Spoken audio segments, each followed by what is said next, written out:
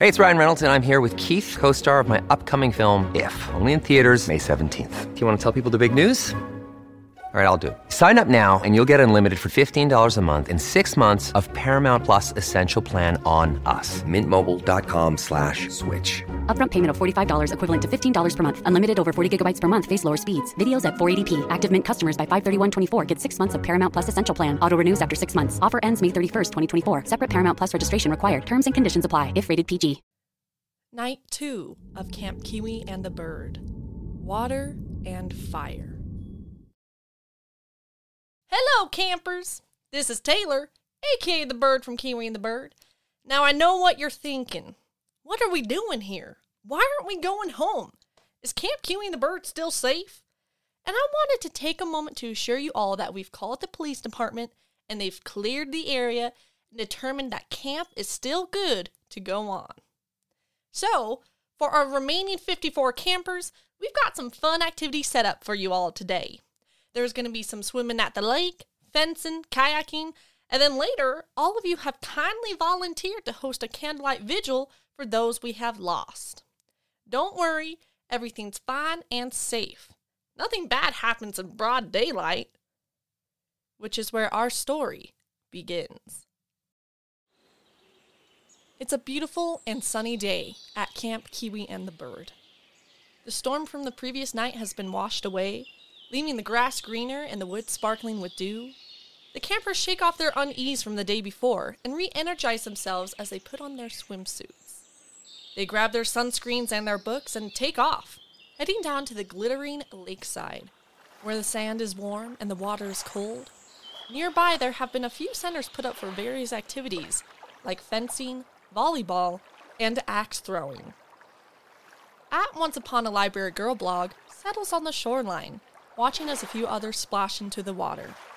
At Once Upon the Library Girl blog soon sighs and lays back, enjoying the baking temperatures, safely and contentedly.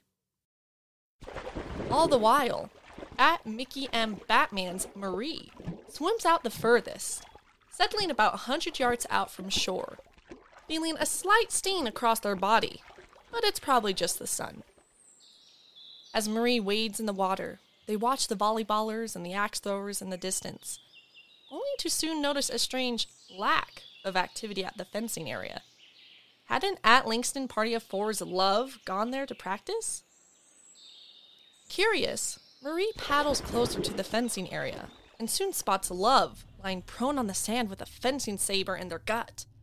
Marie stops and gasps and panics, looking toward the others for help or for something. But just as Marie starts swimming to warn them, they feel that sharp pain again, like their body's on fire, burning inside and out everywhere their swimsuit is touching their skin. Marie twists and splashes, scratching out their suit, but the deadly, odorless poison has already seeped into their skin. Soon, Marie's movements still, and their body slowly sinks below the water. Meanwhile, near the other side of the lake, at Hug_Bella and at Alexis60814's Lexi Waters float on 2 flamingo floaties and laugh as they splash each other. At Hug_Bella is notably more cautious in the water, but Lexi is too excited by the warm day to notice. Lexi stops swimming when at Hug_Bella's floaty pops, shocking them both. The two girls meet each other's stares. Lexi laughs, thinking it was funny. After all, Lexi's vision is a little swirly, and the sun feels extra bright and warm, and they almost feel a little sick from the candy they ate earlier.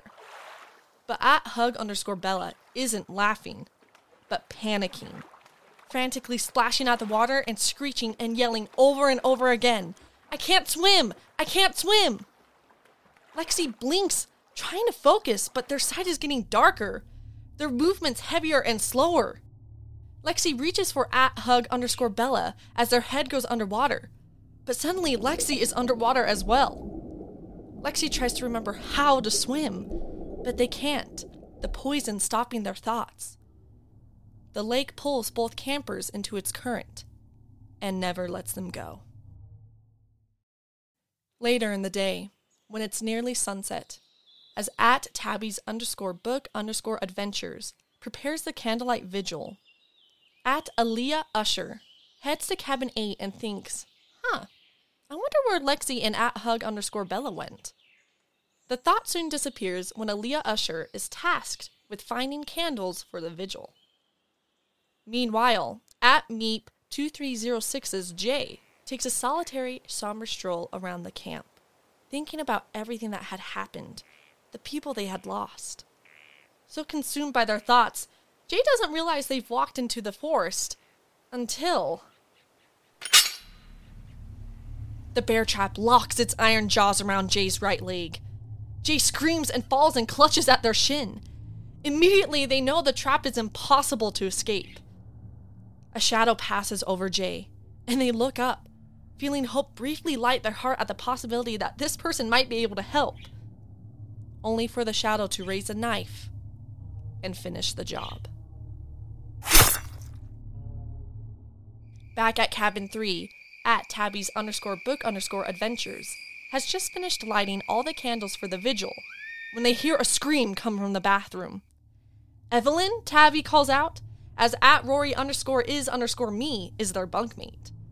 Tabby rushes to the bathroom and flings open the door, only to find Evelyn Eve slumped against the sink, their eyes open and unblinking. The scene is brutal and consuming. It looks like an ear piercing gone wrong. Aghast, Tabby stumbles out of the bathroom and knocks over one of their carefully placed candles. Fire surges along the wooden floor and crawls up the wall. Black smoke clouds the air. Tabby covers their mouth and staggers for the cabin door and jiggles the doorknob.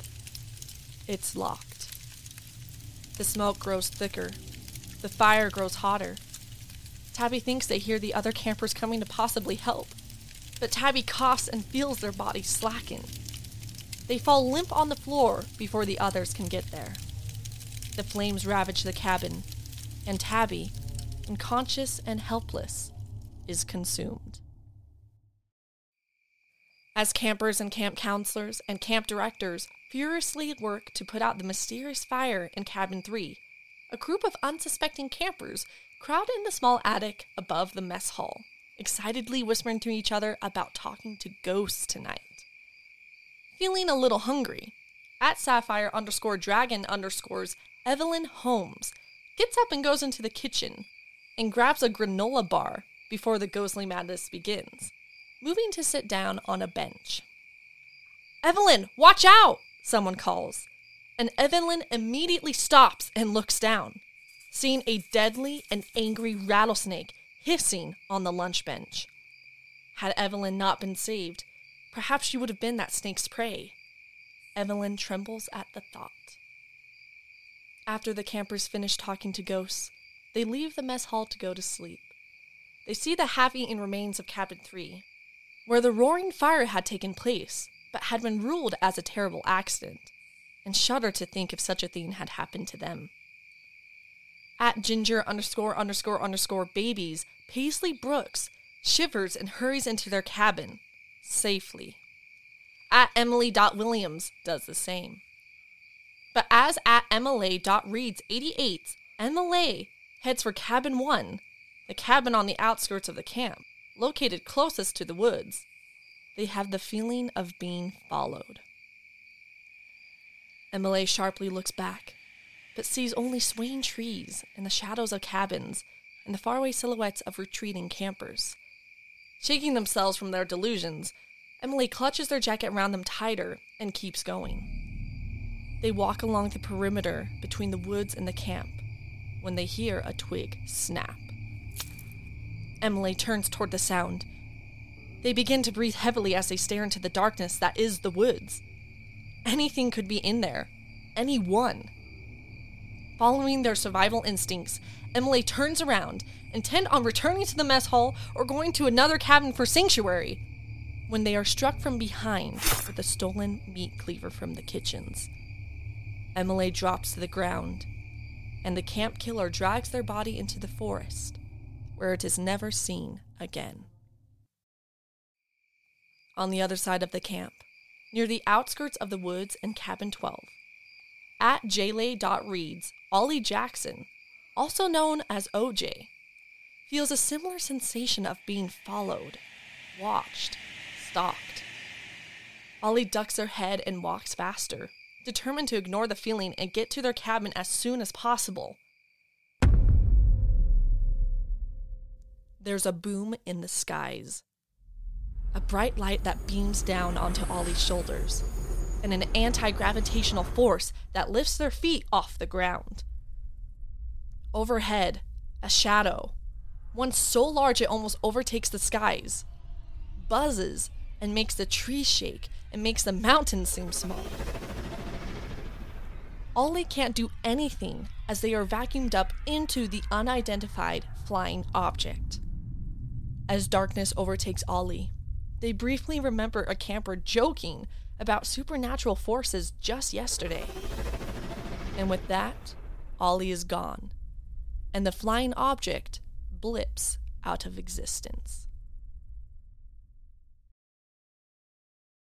Ah, man, who knew one camp could be so deadly? I sure didn't. Though the police keep reassuring us that all of this is fine, I think I'm smelling something fishy. Tonight we have lost at Mickey M. Batman, at Langston Party of 4, at Hug_Bella, at Alexis60814, at Tabbies_book_adventures, at Rory_is_me, at Meep2306, at Emily.reads88, and at jlay.reads. Now it's up to you all to find out who committed these acts. Voice your suspicions in the group chat. You'll have until 4 p.m. Mountain Time to submit 2 votes as to who you think did these terrible things.